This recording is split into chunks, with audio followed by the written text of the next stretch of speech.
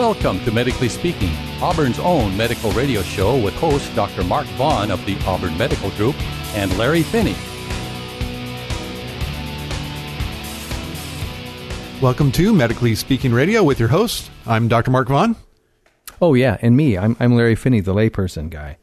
Welcome to our show this week. This week we will be talking about a book written by Patricia Rea and Corinne Majonis called... Mogenis. I believe she pronounced it Mogenis. Oh, I'm sorry. Yeah. Thank you. I'm glad you corrected me. The title of the book is Medical Tips from the Inside. What you need to know. What you need to know. It's a long title. We'll get into that a little bit later after the first break. But the title does say it all. Yeah, it kind of tells you it's one of those good... I like that in a title. It's a self-explanatory thing. You don't have to guess with it. Take Gone with the Wind. You look at, is this a book about weather? Is it a book about a philandering husband? Is it a book about, a freight train? Whatever. I don't know. Is it a hurricane? I don't know what it is. But tips from the inside. Medical tips from the inside. Yeah, that's you know exactly what that's about. Okay. Yeah. All right. I can see that. This week, going on in the world of health. Let's see. Sutter is promoting a program together with the Auburn Recreation District called CHIP, C-H-I-P, Coronary Health Improvement Project. This is a program taught by a medical easy for you to say. Yeah, really. Yeah. Put together by a medical doctor, but it's presented by somebody who's been trained to present it. It's both lecture and video series, coming up with ways to improve health and decrease risk for heart disease through changes in diet. Actually, simplifying diet is what they call it. It's a 16-class video and lecture series for those who wish to turn the disease process around. Individuals with essential hypertension, type 2 diabetes, elevated cholesterol, and heart disease are encouraged to attend. It will take place in the craft room at the rec park, 7 to 8:15 p.m., January 18th, January 19th, January 21st, and January 27th. I'm wondering how they get 16 classes into that. But if you want information, you need to call 530-3200-1564, or you could call that, that's too many numbers.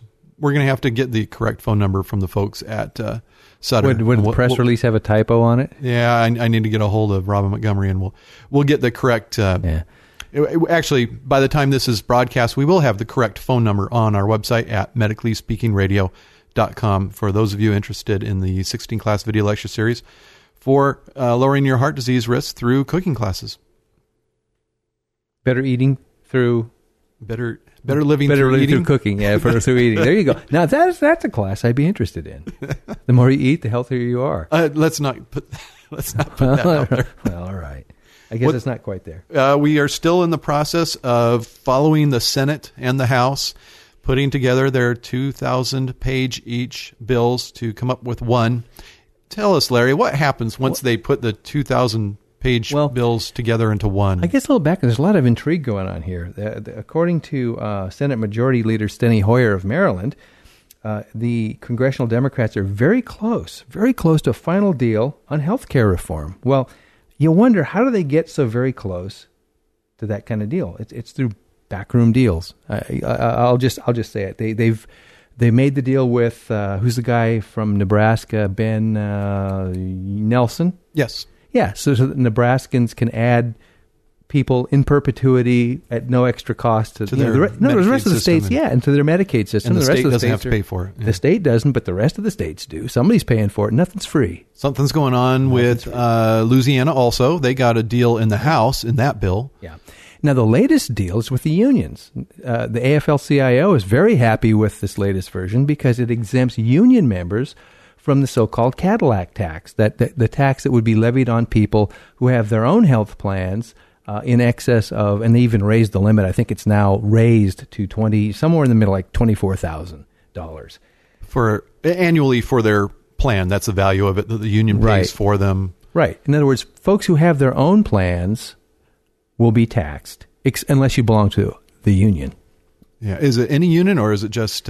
It just simply says union members, and I see the AFL-CIO is pretty happy. So if that's a big enough union. All right. But isn't that the way they say there's two things you don't want to see being made? What are they? Sausage and law. And there's a third, but I forget what it was. Yeah, maybe. I don't know. I'm not even gonna. I'm gonna restrain you. I think it has to do with Dr. Jenkins. You have you're hearing the sound of restraint from me, and that's not often heard. Good, less letters, fewer letters, less angry letters. That's Larry at Medically Speaking Radio. No, right to me. Anyway, so all these little backroom deals get made.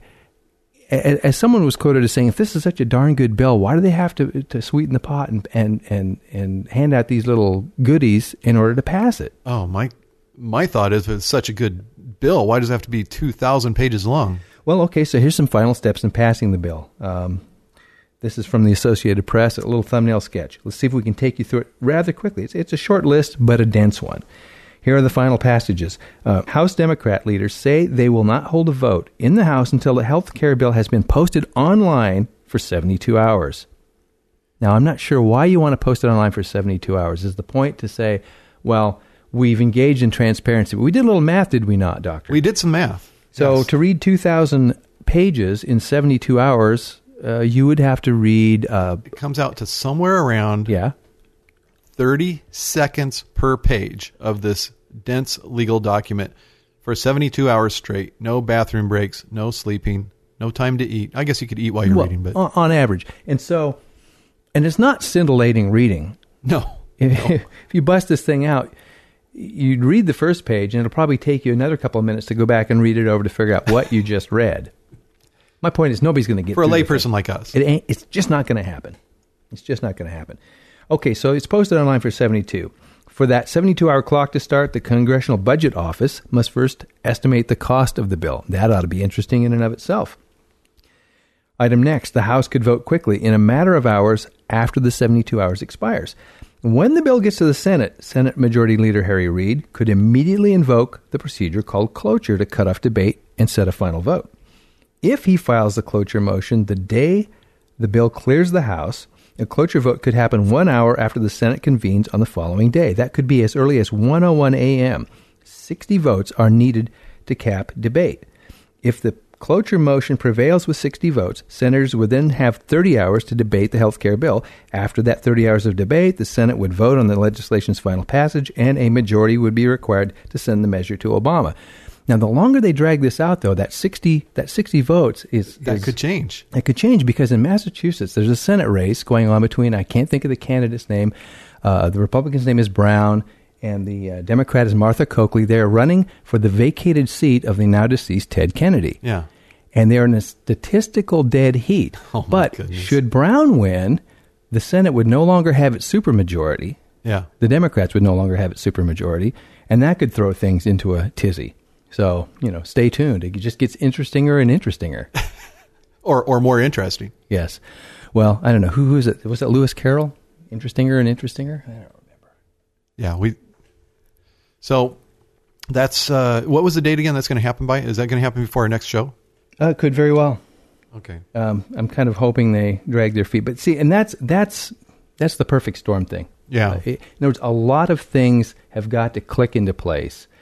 And talking about these sweetheart deals, the one we mentioned in Nebraska is coming back to bite people. It's a PR disaster. Even Bill Clinton has come out and said, "Hey, man, this thing, this Nebraska thing is really hurting us," says Clinton. So be careful what you ask for. You might get it. Okay.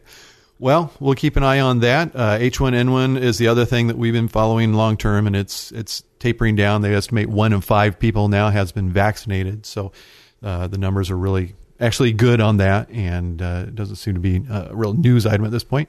So when we get back from the break, we'll be speaking with Corinne McGinnis and Patricia Rea about their book, Medical Tips from the Inside, What You Need to Know. Or What You Need to Know. Thank you.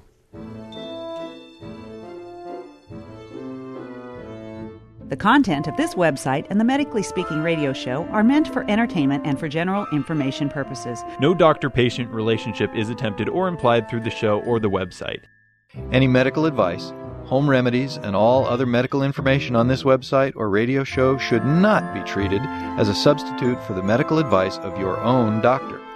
Do not attempt any treatment mentioned on the website or the show without consulting your doctor. Always consult your own doctor if you are in any way concerned about your health. If you need a doctor and live near Placer County, call Jen at 530-886-8630. If you have a medical emergency, call 911. Medically Speaking Radio, Dr. Mark Vaughn, Auburn Medical Group, K-High Radio, and or our sponsors are not responsible for any diagnosis or treatment made by anyone based on any of the content of this website or the Medically Speaking Radio show. In addition, the views and opinions expressed on the show or on linked websites are not necessarily those of Dr. Mark Vaughn, K-High Radio, the Auburn Medical Group Incorporated, or any of the show sponsors.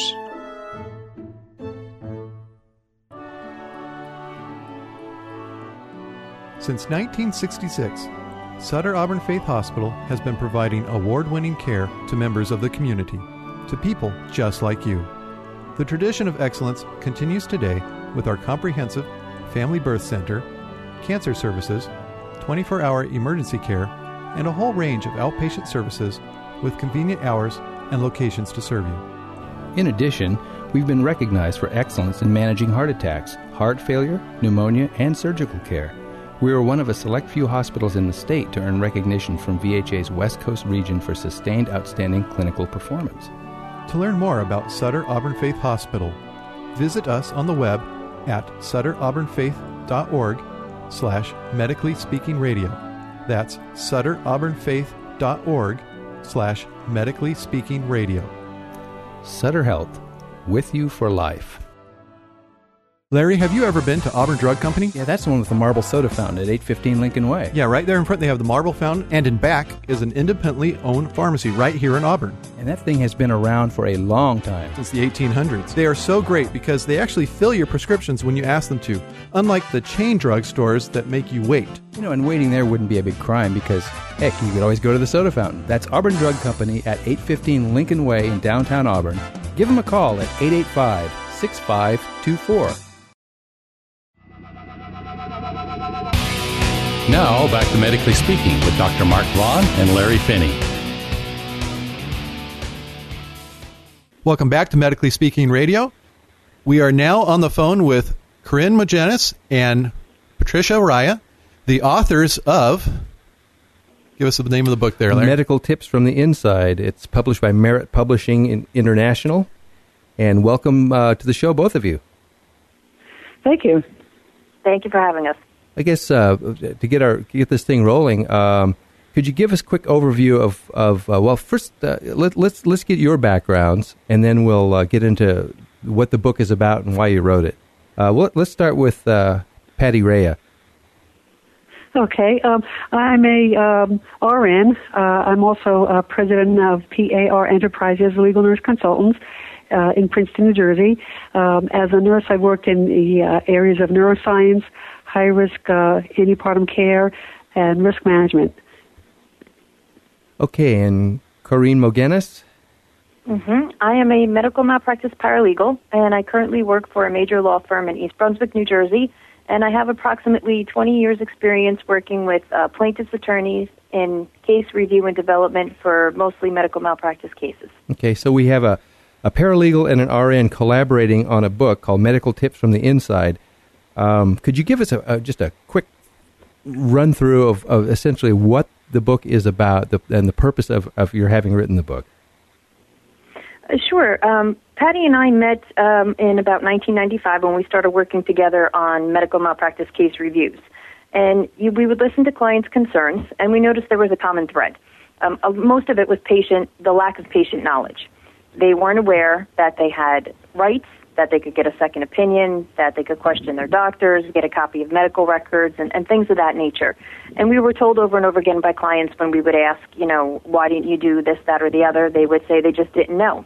So it bothered us, and we sat down and said, there's got to be a way that we can get what seems like very basic information to us out to the general public so that people are aware of this. And, we said, well, with our unique experience and combination of the backgrounds together, maybe we should just sit down and try to do this. So we sat down and started to write the book. Merit Publishing came along eventually and agreed to publish the book, and we were very happy with the outcome, and that's kind of how that all started. What you describe is kind of a is a phenomenon not necessarily unique to the medical field, but in terms of clients just not asking professionals necessarily all the questions. They tend to come with this, well, you're the expert. I'm simply going to, I'm not going to question you. And I having read the book, I think that the message seems to be, it's okay to question. It's not being combative. It's just becoming self-informed. Well, absolutely.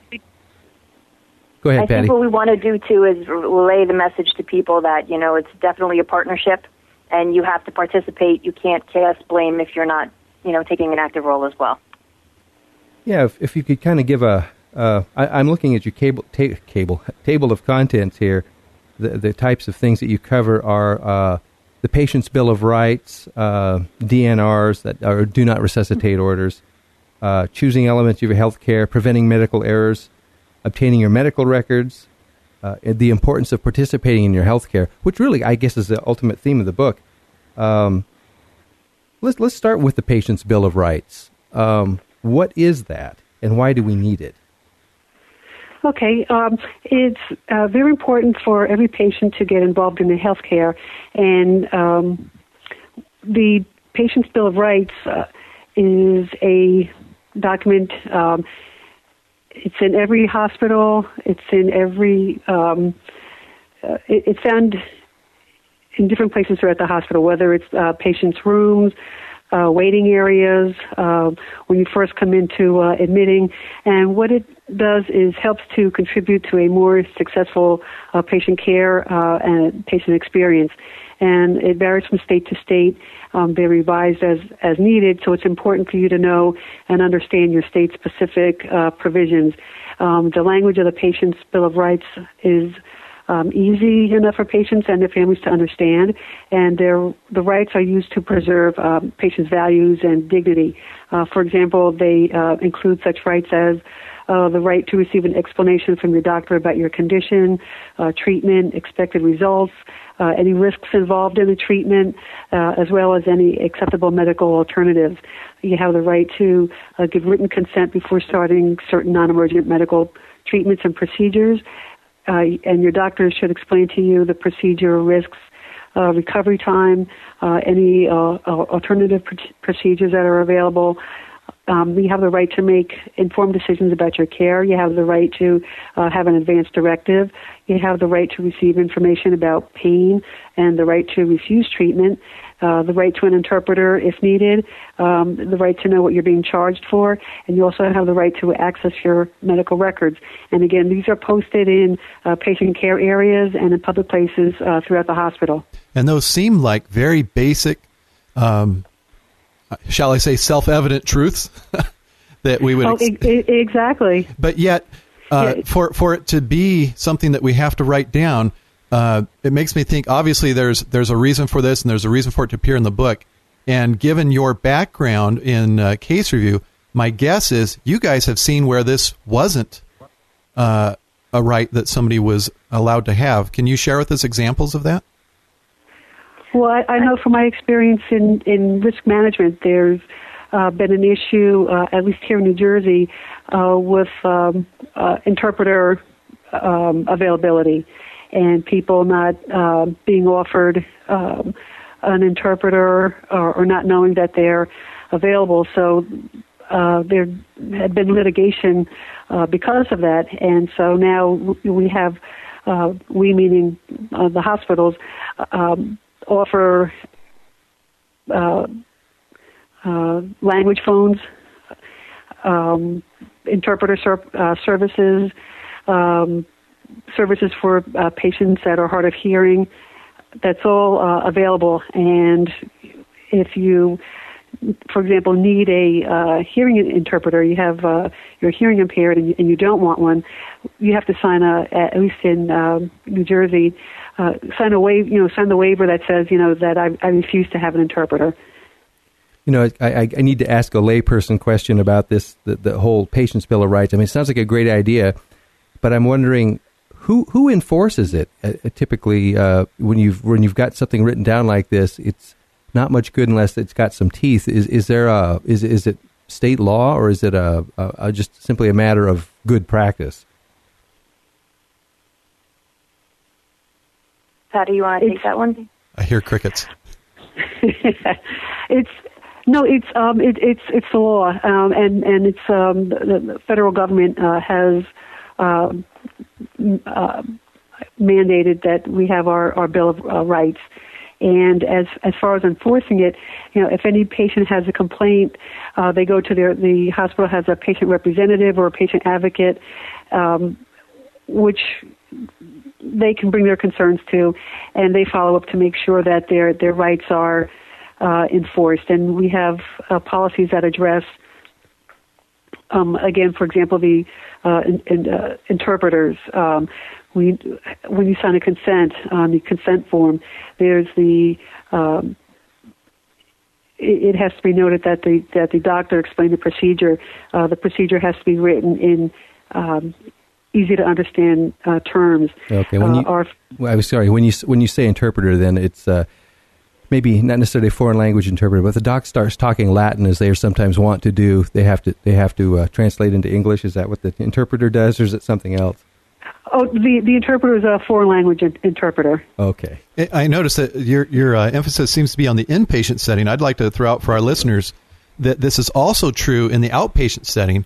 I'm continually getting literature from the insurances that I'm contracted with that provide 800 numbers for all different languages that the patients can use, or the doctor and the patient together can use to call up an interpreter and talk back and forth. Now, the difficulty is we're telling this out on a radio show in English. So if you're listening and you have somebody who's a friend who speaks a foreign language, please let them know they can have an interpreter when they speak to their doctor if their doctor doesn't speak their language. Right, exactly. We use...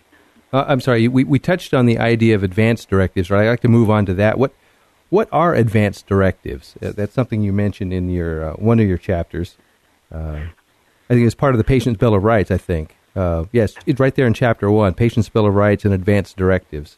So if for our listeners, if you could explain what is an advanced directive. An advanced directive tells your doctor what kind of care you would like to have if you become unable to make medical decisions. For example, if you're in a coma, when you're admitted to the hospital staff will ask you on admission if you have an advanced directive. If you do, they'll ask you if you have a copy with you, and if you don't have a copy with you, if you can bring one in as soon as possible, and it gets placed on your chart. If you do not have one but would like one, they offer services to have someone help you get that done as well. And a good advanced directive describes the kind of treatment you would want depending on how sick you are. For example, directives would describe what kind of care you would want to have if you have an illness that you're unlikely to recover from, or if you're permanently unconscious. Advanced directives usually tell your doctor that you don't want certain kinds of treatments or want certain kinds of treatments. Could I put things in there like, I don't like broccoli, please don't feed that to me, should I become unconscious? Don't put that in my tube. If that's one of your wishes, what we have in the facility that I work in, besides the advanced directive, we also have a document called the 5 Wishes.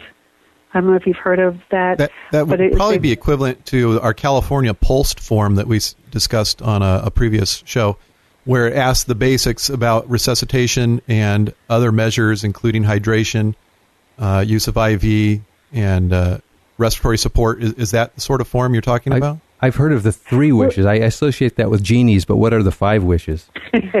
Your 5 wishes goes even into more detail, and it's actually recognized, I believe, in 49 states. You can purchase the booklet online. It costs anywhere from $2 to $5. But it really spells out exactly, and a lot of it is a checklist. Some of it is fill in the blank or add extra pages if you need. But it's a excellent document to really spell out your advanced directive from the time you walk into the hospital to if you need hospice, if you should slip to the into a terminal coma. stage of your illness. Yeah, it actually does sound very funeral similar arrangements. to the POLST form, POLST. At this point, we'd like to take a break, and when we get back, we will continue our discussion of medical tips from the inside with Corinne and Patty, and we'll be back after this break. Do you find yourself overspending, overeating, or in unhealthy relationships? Is your anger out of control, or do you struggle with drugs and alcohol? Are you tired of just trying harder to deal with your struggles? If you answered yes to any of these questions, there's help available. Celebrate Recovery is an international ministry that meets locally at Parkside Church, 3885 Richardson Drive, Auburn. Meetings are held every Friday night from 6 to 9:15 p.m. All areas of recovery are welcome. Celebrate Recovery is a Christ-centered, 12-step recovery program that offers real and lasting change. Contact Sheila Dobbin at 823-9911. That's 823-9911. For a listing of Celebrate Recovery locations, go to CelebrateRecovery.com. We invite you to join us at Parkside as we celebrate recovery. This is Dr. Mark Vaughn. I wanted to let you know a little bit about our practice at the Auburn Medical Group. The physician, nurses, and front desk personnel all approach the patient asking themselves the question, how would I want to be treated if I was in the patient's shoes? Listen to what one of our patients has to say about her experience at the Auburn Medical Group. My name is Susie Brown. I just want to sincerely thank that group of people for being there for me in some emergency situations. They are very efficient. Their staff, including their receptionist, even when you call her, she's got sympathy and compassion for you. And when you're ill, that's what you need. The nurse staff is wonderful, and Dr. Vaughn listens to everything you say, and they just get on things. They do not let anything lag. If you need a doctor, call us at 886-8630 or look at our website at auburnmedicalgroup.com.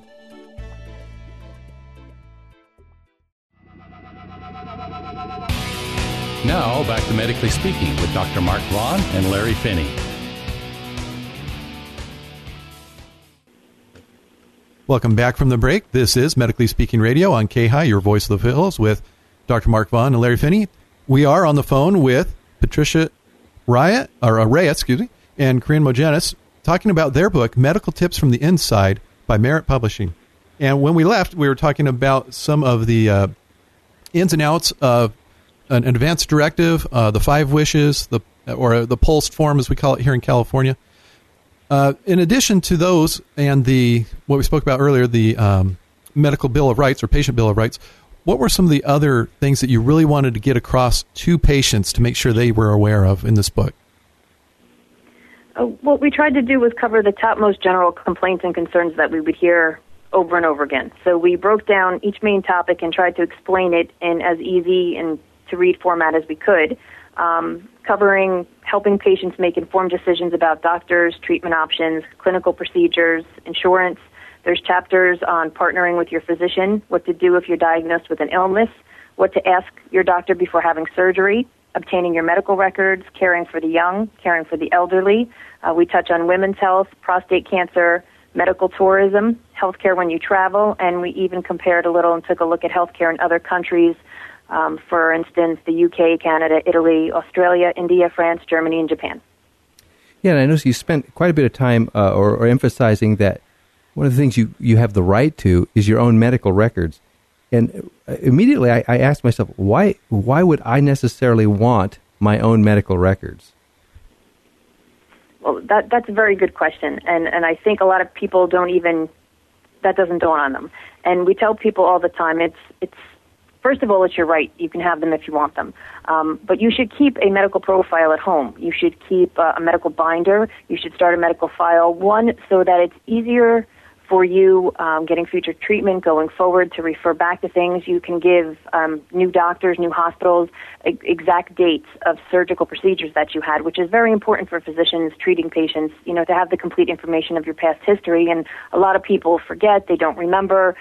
They just, weren't aware it was even important. And if you have this in a nice binder or a folder and you can get access to it quickly, it makes things much more pleasurable for you and your physicians going forward. So it's not safe to assume, I'm sorry, it's not safe to assume that my doctor already has this stuff then?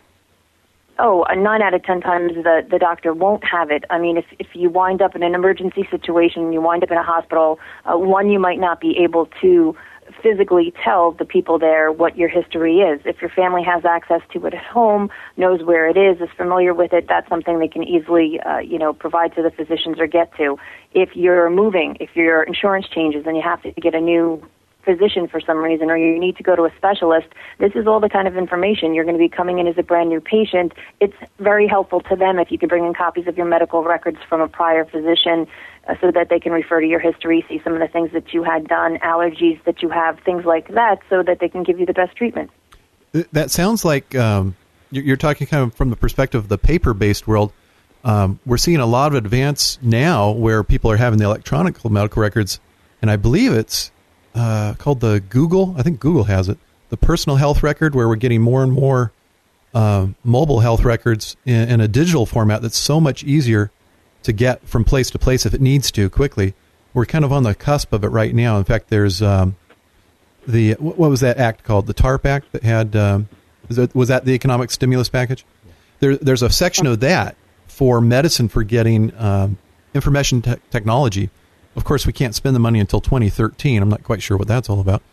But it actually goes towards electronic medical records. They'll help people with this very thing.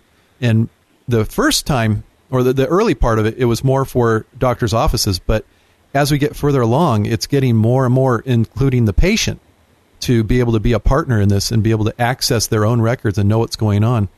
I know in our office, as soon as that money is available from the federal government, we're going to have it online so patients can access their own records and communicate with the office without having to use the phone or come in to physically get an exchange of paper and do it through a secure manner. So that is coming more and more with the electronic side of it. But you're right, that if people don't already have it, they need to be able to produce that, especially if they transfer from one doctor to another or go to a specialist and then they come back to their primary doctor. I know from my experience, even just today, looking for notes that the patient assumed would have gotten to us, and no, your consultant never sent it. If they did have a copy that, like you're suggesting, that would have avoided all that trouble. Mm-hmm. And it's good for family history because a lot of different diseases and conditions are genetic, and so, you need to know exactly the details of what your illness was so that you can share it with your children, your siblings, or whatever the case is, so that, good care continues on. We see that over and over again, that someone keeps their medical issues private from their family members, and that's not the best thing. That's their medical record, their family history that you're keeping from them.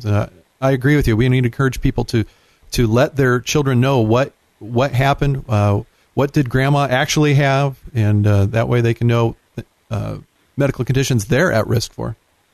Now, Chapter 7 of your book is dedicated to the premise that you should participate in your health care. Actually, I could argue that the entire book is really about that. But you end that chapter with saying that the probably the most important thing that you can do is get a second opinion. Now, so that I don't go crazy, playing that card, are there some circumstances in which maybe I don't necessarily need a second opinion, or let's just say, what are the most important circumstances in which I would want to consider getting a second opinion? Patty, you want to take that? Excuse me. I think it's very important to get a second opinion if you're going to have a surgical procedure. It's always good to see if there might be a different type of surgery, or it can be, we can go a conservative route with maybe rest and medication, or maybe physical therapy before you need to have some surgery. And things like, you go to the doctor for a cold, you won't need a second opinion on something like that. But major health concerns or issues, it's very much encouraged to get a second opinion. Or if I went to my doctor and he said, well, you have the fitness level in the body of a man half your age, I should just quit when I'm ahead and not get a second opinion. If you're happy with that one, then yes. Yeah, I'm good. I shouldn't try to bargain for a man as your digits are falling off with no explanation. Yeah. Yeah, I agree with the second opinion. And in fact, most insurances, if not all, do cover getting a second opinion when it comes to something like major surgery. And very easy to do. Some insurance companies won't approve a surgery until you have a second opinion. And I think that's a good thing. Second opinion is not a bad thing to have. Although sometimes the consultant that a patient goes to may not be real thrilled with the patient going to someone else when they're recommending that they have a procedure, especially if they end up having it done by the second guy. But it is still good to get more than one view on that. You also cover medical errors. And I guess if you're, Corinne, if you're a paralegal working in the system, working in a law office, I imagine that a lot of what comes across your desk has to do with possibly medical errors. Could you give us an idea of what constitutes a medical error and some actual examples of what they might be? Sure. A medical error happens when something that was planned as part of a standard medical care treatment process doesn't work out, or when the wrong plan was used in the first place. Medical errors can occur anywhere, in the healthcare system, from hospitals and clinics to outpatient surgery centers, doctors' offices, nursing homes, pharmacies, and even patients' homes. The errors can involve human error, medication errors, surgical errors, misdiagnosis, equipment failure, improper reports, everything, from the switching of patients' charts to patients' medications. They can happen even during the most routine tasks, such as administering a medication. And, medical errors is just something that when you really get to the base root of it, you can see that it's generally sometimes constituted by poor communication or failure in communication between, the medical staff, and sometimes between the medical staff themselves and the patient. So how does the informed layperson who may not, be afraid to try to discuss technical medical issues with the doctor, how do they prevent or mitigate medical errors? Well, sometimes it's basic, very basic things by getting involved, by not sitting by and taking a back seat. If you're open with your doctor, you communicate with your physician, the nurses, the people on your healthcare team, you give them the information that is important for them to treat you best. That's the first step, and sometimes that can accomplish a lot. By telling them exactly all the medications you're taking, including herbal supplements and over-the-counter medications, vitamins. When you get a new prescription, make sure you can read the handwriting. If you can't, ask the doctor. Don't leave the office until you understand exactly the name of the medication, the dosage you're taking, the route of administration, why you're taking it. And that'll also help prevent an error when you go to the pharmacist. If for some reason the pharmacist has a question with the handwriting, you're already familiar with it, you can help try to interpret it, and right there, that's a communication error that can be prevented. Letting your doctor know if you have any allergies to medications or foods or latex or dyes can prevent a horrible allergic reaction. If you had prior surgeries, if you had prior treatment, again, this is something that he or she should understand going forward. It may affect the surgical procedure they're going to do to you, and it's something that they really need to know. If you're in a hospital and the nurses come along with a little cup of pills and they're handing you pills, ask what it is. If you're not familiar with why you're taking something, if you've never seen the medication before, if you don't know what it is, ask. Ask to speak to the doctor. Don't take it if you're not comfortable until you get the answers that you feel comfortable with. Again, ask all the doctors and nurses and any member of your healthcare team to wash their hands. That's one of the biggest problems, passing, infections throughout medical facilities. If you see them wash their hands, that's a good feeling. If you're uncomfortable, you're not sure, you haven't seen them before they examine you, there's, a nice way to do it so that you don't offend someone. It is your health. It is your life. You have a right to ask them to do so. Absolutely. We're going to take another break here, and then when we get back, we will be continuing our conversation about medical tips from the inside with Corinne and Patty right after this break. This is Dr. Mark Vaughn. I want to tell you about my dentist, Rodney Kihara. His office is located right in town at High Street and Auburn Folsom Road. His staff is pleasant. They smile when you walk in, and you know who they are because they're there every time. We're talking about Flo, Cheryl, and Judy. Their pleasant faces welcome you into the office and let you know that you're in the right spot, a comfortable place to go to the dentist. Call Dr. Kihara's office at 888-1966. That's 888-1966. Few things in life are harder than thinking about serious illness or the death of someone you love. Research confirms that Americans want the basic services that hospice provides: care at home or in a home-like setting, treatment that preserves a sense of dignity and respect, emotional and spiritual support for patients and for their families, and effective pain management. Hospice helps patients and their families deal with end-of-life challenges in a life-affirming, compassionate way that brings dignity, hope, and love to every day of life. This message of love and caring is the focus of hospice care. This message is brought to you by Sutter Auburn Faith Hospice. We can be reached at 886-6650 or click on the link for Sutter Auburn Faith Hospice on the Medically Speaking Radio website.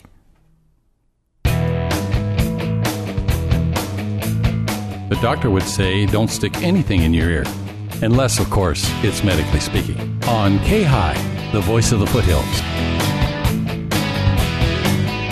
Now, back to Medically Speaking with Dr. Mark Vaughn and Larry Finney. Welcome back. This is Medically Speaking Radio with Dr. Mark Vaughn and Larry Finney on K-High, AM 950. And we're having a conversation with the authors of Medical Tips from the Inside, Patricia Rea and Corinne Magenis. Yeah, we left off talking about patients not being afraid to ask questions and to look out for their own health, even in the medical setting. The one section in the middle of the book had to do with women's health, and I noticed that it was quite a heavy chapter, going into quite a bit of detail on that specific subject. Is there a specific case or experience that was behind that chapter? I would have to say we both had our reasons for wanting to get that information out, but I personally have seen way too many misdiagnosis of breast cancer cases, ignored breast lumps.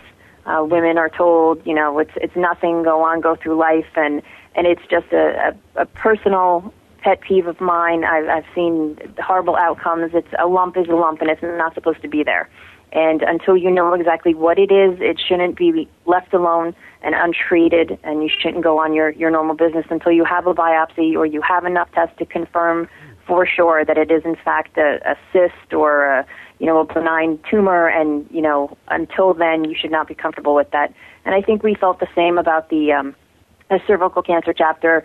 We had seen and experienced women who had abnormal pap smears and weren't followed appropriately or weren't told the details of what could really happen as an outcome, and unfortunately had a little bit more drastic outcomes than they had hoped for. I notice you're talking about having the breast lumps evaluated, which they should be. But at the same time, my concern on that is that's an awful lot of biopsies that end up being benign, which we're glad they're benign, but it's a lot of surgical procedures done on people to have everything checked. Do you have concerns for people getting hurt by the biopsies and the surgeries that are necessary to have that degree of assurance? Patty, you want to take that one? I know if a needle biopsy is done sometimes it's done in a physician's office, and sometimes it can be done in a outpatient ambulatory care center. I think it's important to have them when you feel a lump evaluated. A mammogram. I know that there's controversy over now the recommendations of, not having your first the mammograms until not annually anymore. It's now every 2 years right. or something. Yeah. Yeah, and yes, unfortunately, I know with these new guidelines, which was decided by people who are not physicians. So that right there is a red flag to me. I know several people who unfortunately had breast cancer, and if they followed these guidelines, they wouldn't be alive today. And the radiologists recommend regular annual screening beginning at the age of 40 for women at average risk for breast cancer, and beginning at age 30 if you have the marker, the gene mutation. And it's important. I think 50 is it's so many lives are going to be lost if that comes to fruition. Yeah, it's a point of controversy. We did a show on it several weeks ago, and we did emphasize the fact that they are merely guidelines. The new guidelines are merely guidelines, and that isn't that what the pirate says? Right, the pirates say that too. They're merely guidelines, but women as informed patients can make their own choices, and if they want to get them done annually, they can jolly well do that. Yeah, with the current standing on it, I would say if any patient had difficulty getting a mammogram because they're not 50 years old yet, I would strongly encourage them to have a conversation with their doctor about that subject if that's the case, because it was a guideline, and it is true that if it is followed, there will be lives that will be lost because it was followed. It was a matter of economics really that drove that. Exactly. And looking at the amount of patients that have the false positive, well, give me the false positive and give me the peace of mind that I'm having it evaluated and biopsied and finding out that it's negative versus not having it done and having this slump for X amount of years and finding out that it's positive. And now my 5-year life expectancy has dropped to oh well. Yeah, people do need to be given the option, and there needs to be communication. Exactly. And that is exactly what this book gets. It gets people to ask those questions and to open up the dialogue if their doctor is not already opening it up, which we would hope they do. But obviously, for this book to exist, it hasn't always been there. Yeah. Chapter 14 of your book is devoted to medical tourism. And as I read through it, I was kind of somewhat bemused by the idea that Colombia is a site for medical tourism. Now, I've never thought of, they're famous for certain pharmaceutical substances, but I had never thought of going to Colombia, say, for cosmetic surgery or something like that. I mean, how common actually is that? It's becoming more and more common, surprisingly so. We're finding out, we just did a research for one of our TV shows, and there was so much information, we were shocked that there are concierge services, if you will, or travel agents for the medical tourist.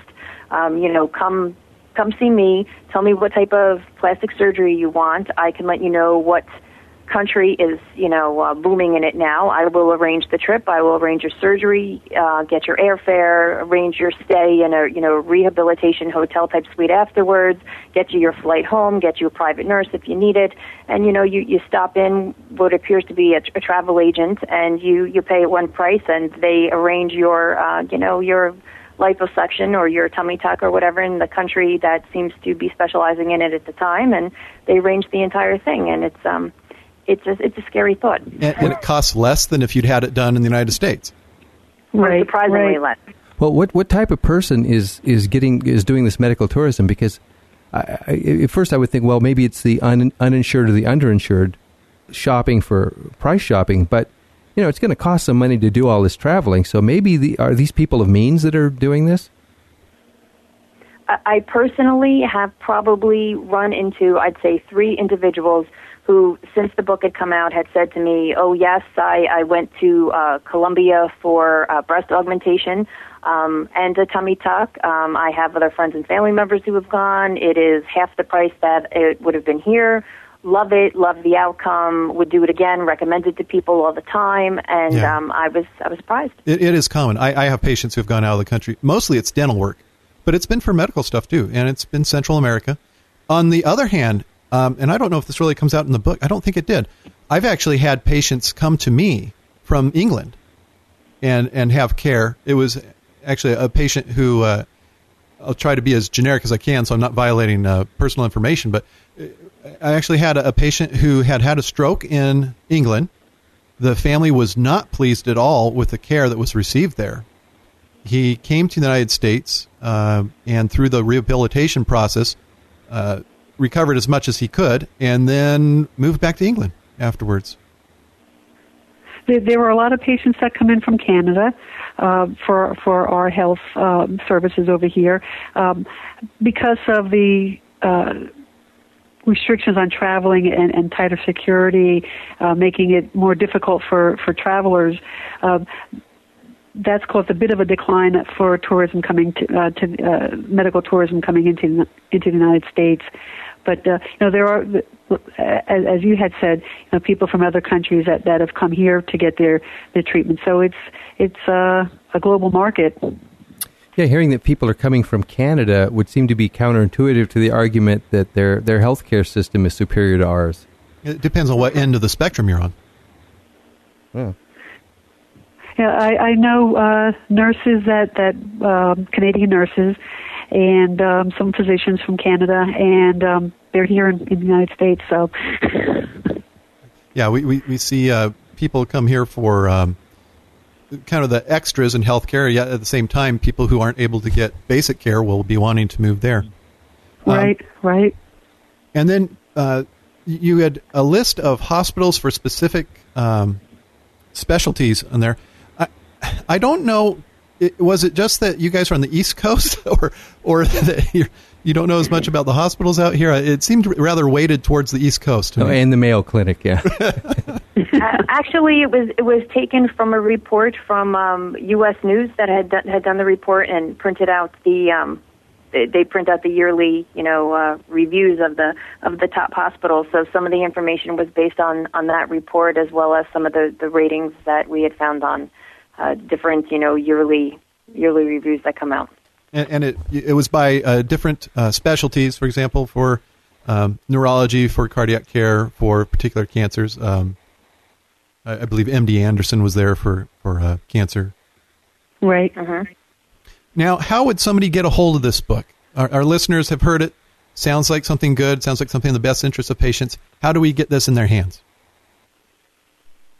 They can go to Amazon.com, BarnesandNoble.com, Barnes & Noble, Borders Books, Borders.com, online, and it's by Merit Publishing International. We also have a website, Medical Tips from the Inside, Things You Need to Know.com. And as always, websites that we mentioned on the show, we do have a link on our notes page at medicallyspeakingradio.com if you forget that, so that you can also learn about the book through that link. And we have, occasionally, we'll have a giveaway on our show. Is it possible that your publisher and you would be sharing a book with us that we could give away to our listeners? We can reach out to the publishing company and see if we could arrange that, sure. That'd be great. Are you working on another book? We had started to contemplate that and discuss it, and then we kind of got sidetracked because we took on two local cable TV shows that were actually based on the premise of the book, and we discuss now weekly health topics that were both in the book and are current in the news, and so that's kind of taking our attention right now. But based on all of the rumblings in the healthcare system and what may be coming, we may very well want to cover some of the up-and-coming information. Patricia Rea and Corinne Mogenis, authors of the book Medical Tips from the Inside. Could you give us your website one more time for our listeners? It's www.medicaltipsfromtheinside.thingsyouneedtoknow.com. Well, that's a mouthful. Medical Tips from the Inside, thingsyouneedtoknow.com. Okay. We thank you both for being with us on our show. We thank you for your book. And my patients, thank you for the book because it gives them good information that will help protect them in taking care of their health. And we wish you well on your future pursuits. And if something else comes along, let us know so we can have you on the show again. Well, thank you for having us. It was a pleasure. We appreciate it. That's it for this week's show. Until next time, this is Dr. Mark Vaughn, Larry Finney, saying stay in good health.